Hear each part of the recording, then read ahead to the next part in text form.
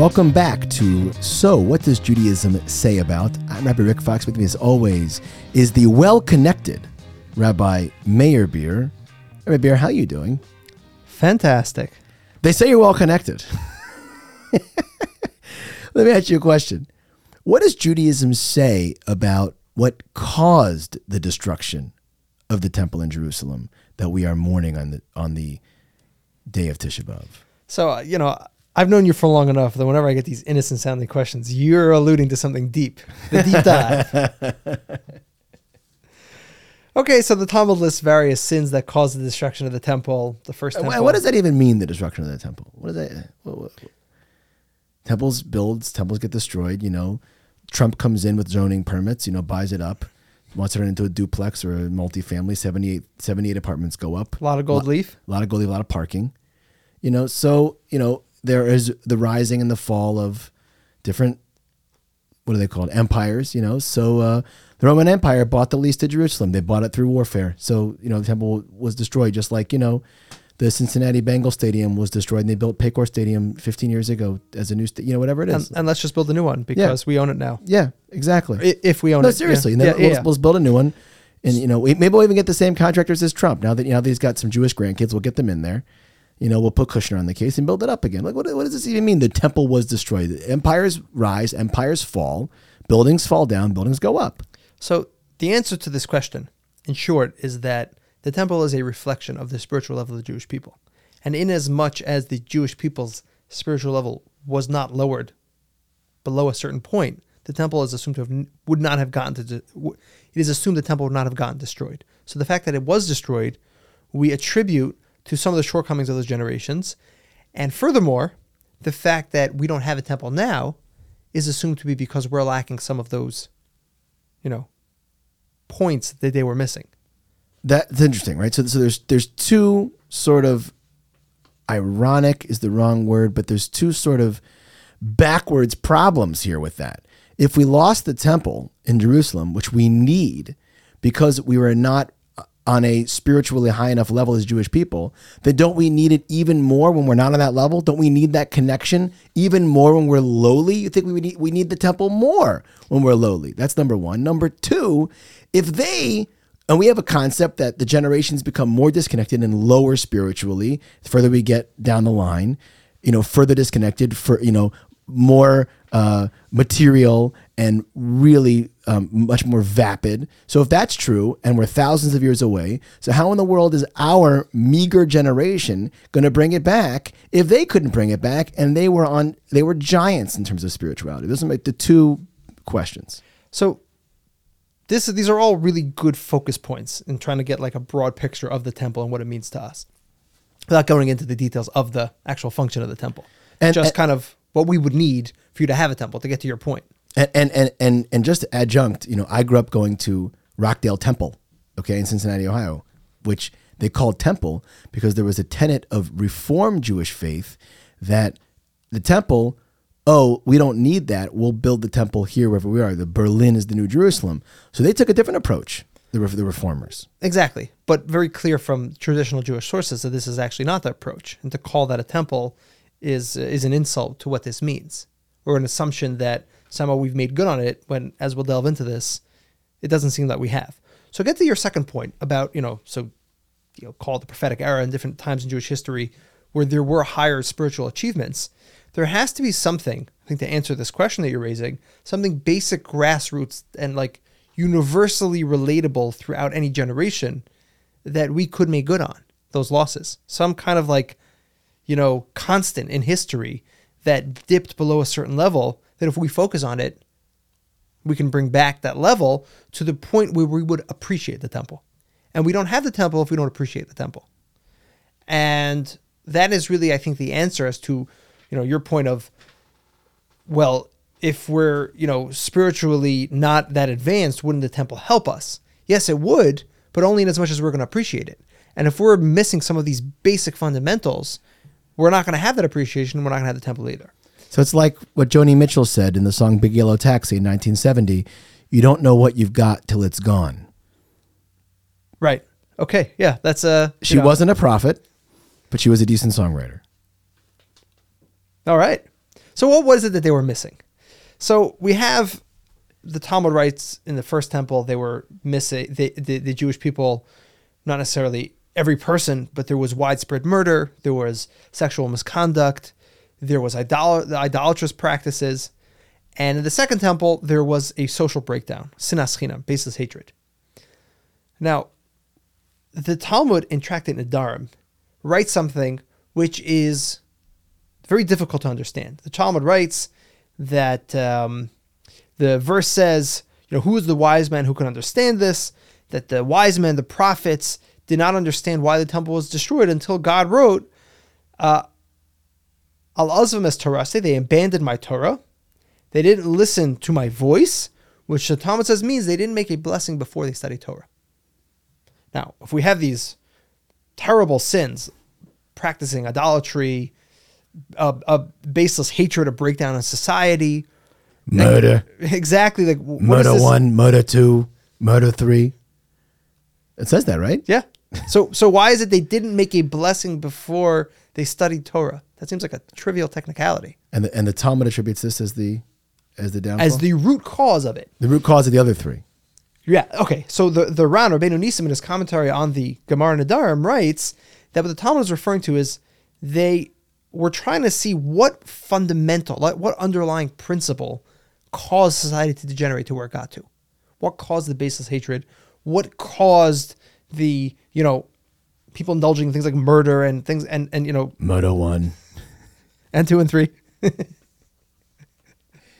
And the answer to that was a disconnect from Torah. The disconnect from Torah was indicated from the fact that they didn't make a blessing before they studied Torah. And we'll kind of break this down and get to the root of. Now, were they really committing murder, or is it akin to murder?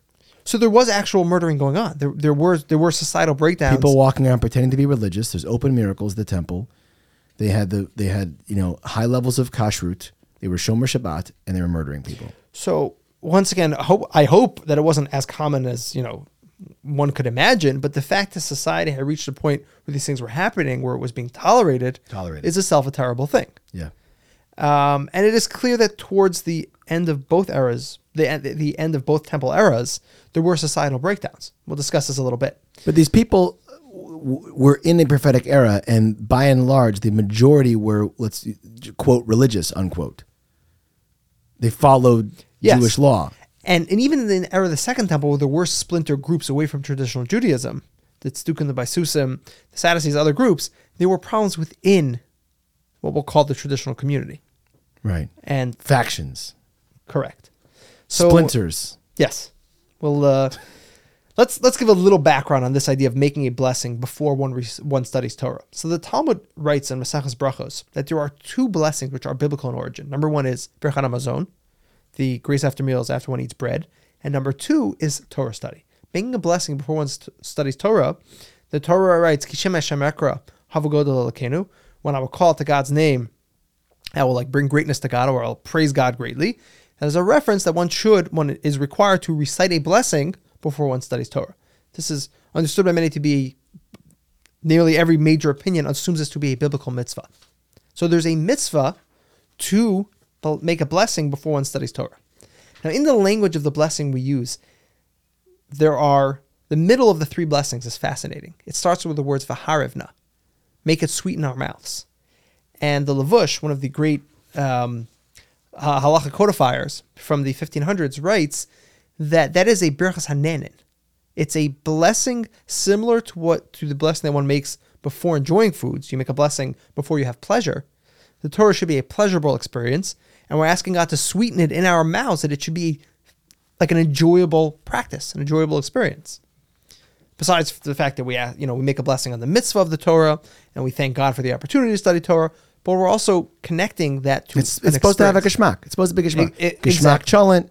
You have geschmack wine on Friday night. Your Torah should be fun and exciting and sweet.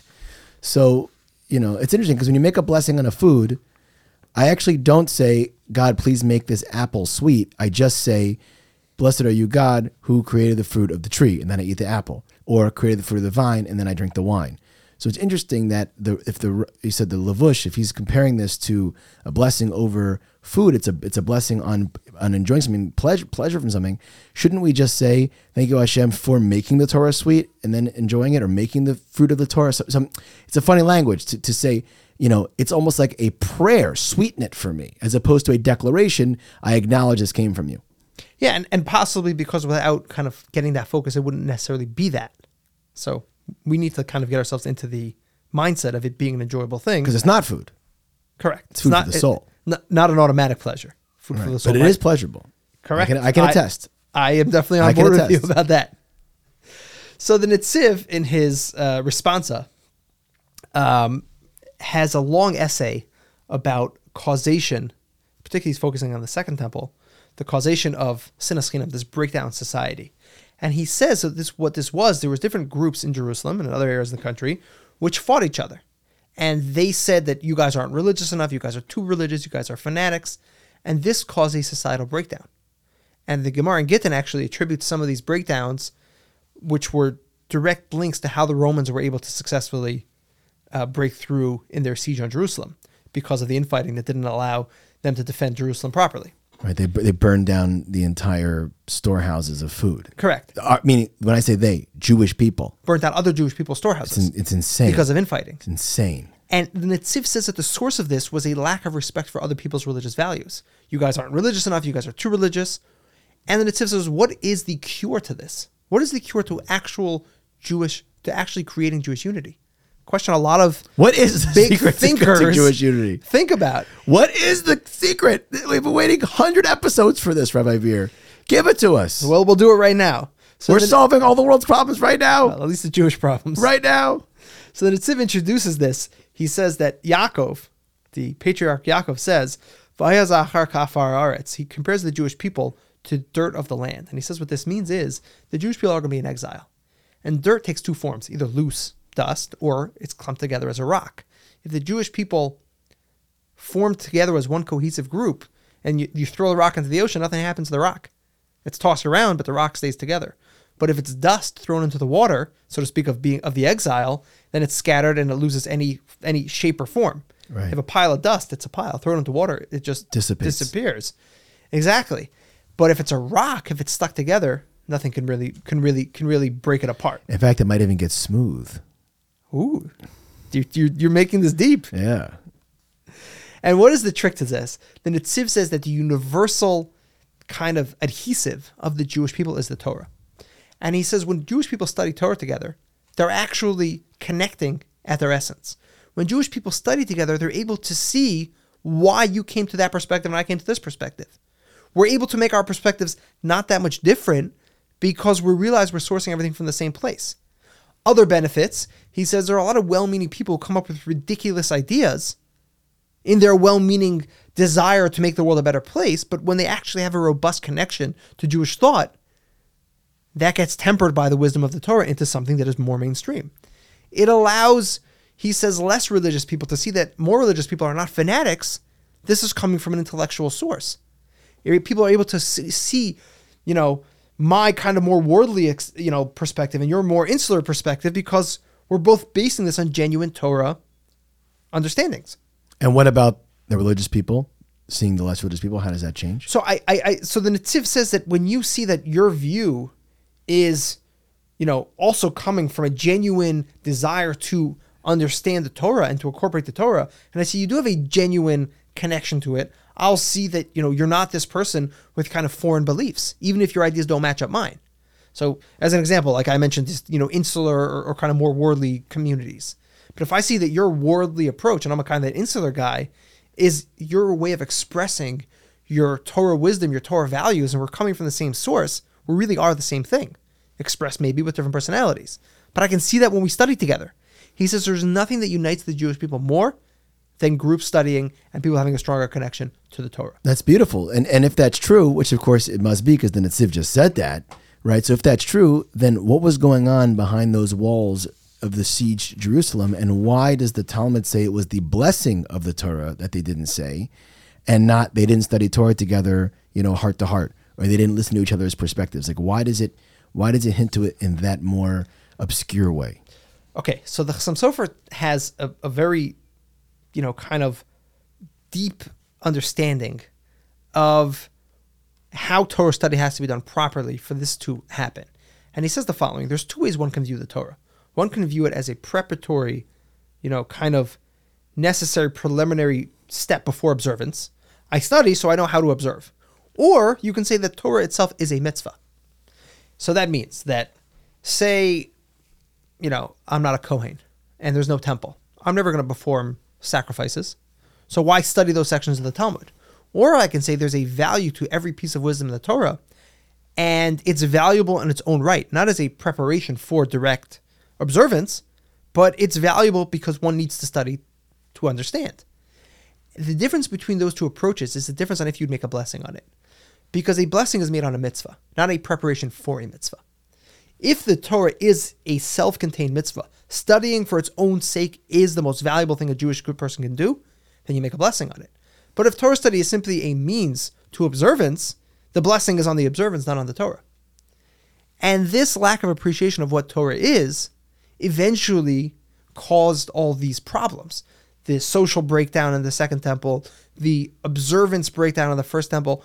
If people are disconnected from the wisdom of the Torah because they're not just involved in Torah study to grow as a Jewish person, but it's just like, it's kind of something you need to do. How are you going to observe Shabbat if you don't know what the rules are?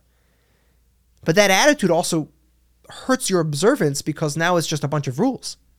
Instead of, no, I study about Shabbat because I now appreciate it more. Now we'll come to enjoy it more. I'll now come to see an added depth in the Shabbat, and that's why I study it. And the studying itself is a religious activity, and I'm making a blessing. I'm asking God to sweeten it in my mouth, B'harevna, in our mouths, in our children's mouths. I have this recognition that I need to understand Judaism. I need to understand Judaism as part of a community. We need to understand each other's Judaism through study. We'll be more interconnected. We'll have a better appreciation for everything. And these kind of really catastrophic breakdowns won't occur. So what was going on behind the walls in Jerusalem? Seemingly they were disconnected from this value. This elemental, you need to study for study's sake, was something that was missing. And therefore they were these factioned off different groups, right. And they had their own Batei Midrashim. They were learning by themselves. Probably too focused on politics and not on study. That's so interesting. Because if we're just studying politics here, politics there, at the end of the day, we're the same thing. When you're so focused on the colors of your political party's, coat of arms or something, and we're blue, you're red, and everything in Judaism becomes politicized. So you have these breakdowns. So how does this reveal itself on Tisha B'Av itself? On Tisha B'Av, it's forbidden to study Torah. You're not allowed to study Torah, precisely because Torah is meant to be sweet, meant to be exciting, meant to be fun, and Tisha B'Av is a sad, lonely day, and therefore we are forbidden to learn Torah, at least until the midpoint of the day when the heaviness of the day is behind us. True or false? So when, I could answer the question by saying that precisely that point, if we're recognizing that Torah is a source of our happiness and is a direct, wonderful thing for a Jewish person to do, and we won't do it on a day of mourning, then I'll come to that realization. Meaning it's more powerful to hold it back than to have a massive day of Torah learning where we all come together as one. You could study sad things. You could study the book of Eicha. You could study the portions of the Talmud that talk about the destruction. So it's not like you have to be disconnected completely, but there's nothing that says this is a source of our happiness and our joy than not doing it on the saddest day of the year. And then when is the appropriate time to come together and study? Presumably as soon as Tisha B'Av is over. Tisha B'Av, right? We got to get on it. We do. So I just want to end off with one point. This is from the Maharal. The Maharal writes that another point in them abandoning the Torah, not blessing it, and not making a blessing on Torah study, is the last blessing of the Torah study is us thanking God for giving us the Torah. And when we realize that the giving of the Torah was God expressing his love for the Jewish people, and we can feel that love through Torah study, through the joy of understanding, through the happiness that comes from having a depth to Jewish, practices, from having a depth to, in our connection to Jewish philosophy and beliefs. When we feel that connection, we're also far less likely as individuals to feel negatively about any parts of Judaism and not want to be connected to them. If we feel like kind of the love that God put into the Torah, Bachar Banu, Hashem chose us. He gave us this. It's a gift. When we say that and we feel that, we have a connection to the Torah that is stronger, that will not hopefully allow it to reach any kind of diminishment like happened in those times. And the Maharal writes that saying the blessings, mouthing the words, isn't what did they say the words of the blessing or not say the words of the blessing? Sure, they said it. They said the words, but they didn't feel that. And without introducing those feelings into Torah study, getting back to your point before, V'haravna, we're asking it to be sweet. If we mean that when we say that, we're recognizing that there's something here that we need to focus on that won't just happen without a little bit of that focus. When we put that focus in, we're going to have a connection that's much richer and deeper. And there's a beautiful blessing, a beautiful prayer on the inside fold of every piece of every Talmud that's printed. There's a Yehiratzon in there that was written. We've just talked about blessings in the Torah, connecting it back, sweeten it God for me. But in terms of what about your learning partner? What about how we're going to relate to other people? So this blessing says like this: Yehiratzon, may it be your will, Hashem, my God, that a mishap not come about through me, and may I not stumble in a matter of law and cause my colleagues to rejoice over me, meaning they shouldn't make fun of me. And may I not say regarding something which is tameh, which is impure, this Torah is pure, and not regarding something which is Torah, it is tameh, not something that is impure, pure. And may my colleagues not stumble, may my friends not stumble in a matter of law, and I should make fun of them. Right? So there is this Yehiratzon that was added when? When was this added? This is found in the Talmud. Most of this text is taken from the Talmud. Like, that's gorgeous. And it's saying that when I sit down to learn, and I'm sitting across from somebody, there could be a competitive aspect. I want to be right. I want to get into it. And that there can be almost a fun geschmack in that also, the competitive aspect. But we have to remember, if this is true, which it is, we have to be respectful of other people. We don't want to make fun of anybody. We don't want anybody to make fun of us. So it's a beautiful thing to practice, this Yehiratzon that we're praying to God. Like you're saying, biblically, not only do we have to make sure the Torah is sweet, but also to be sensitive to our learning partner, that they have a different perspective, and not to make fun of them and that they shouldn't make fun of us. Yeah, so I'll just add in one more point. So you're saying you're bringing up this prayer, which gets into the social aspect of the Torah, getting into this Maharal's point of the connection to God. There's a blessing found in the Talmud that if you see like an epic Jewish scholar, one makes a blessing, Baruch Atah Hashem Elokeinu melech haolam, shechalak mechachmaso leirev, that God, like, the word chalak is a hard word to translate. He didn't give, but he gave a piece of himself to those that fear him. Like, you feel that, like, this is a piece of God. It's separated from him. It's separated from him to you. And you have it. Like, you have a piece of God, the Vilna Gaon says. When you can feel that in the Torah, you're going to have a different relationship with it. This is the ultimate bond both between us and God and us and the other and other Jews.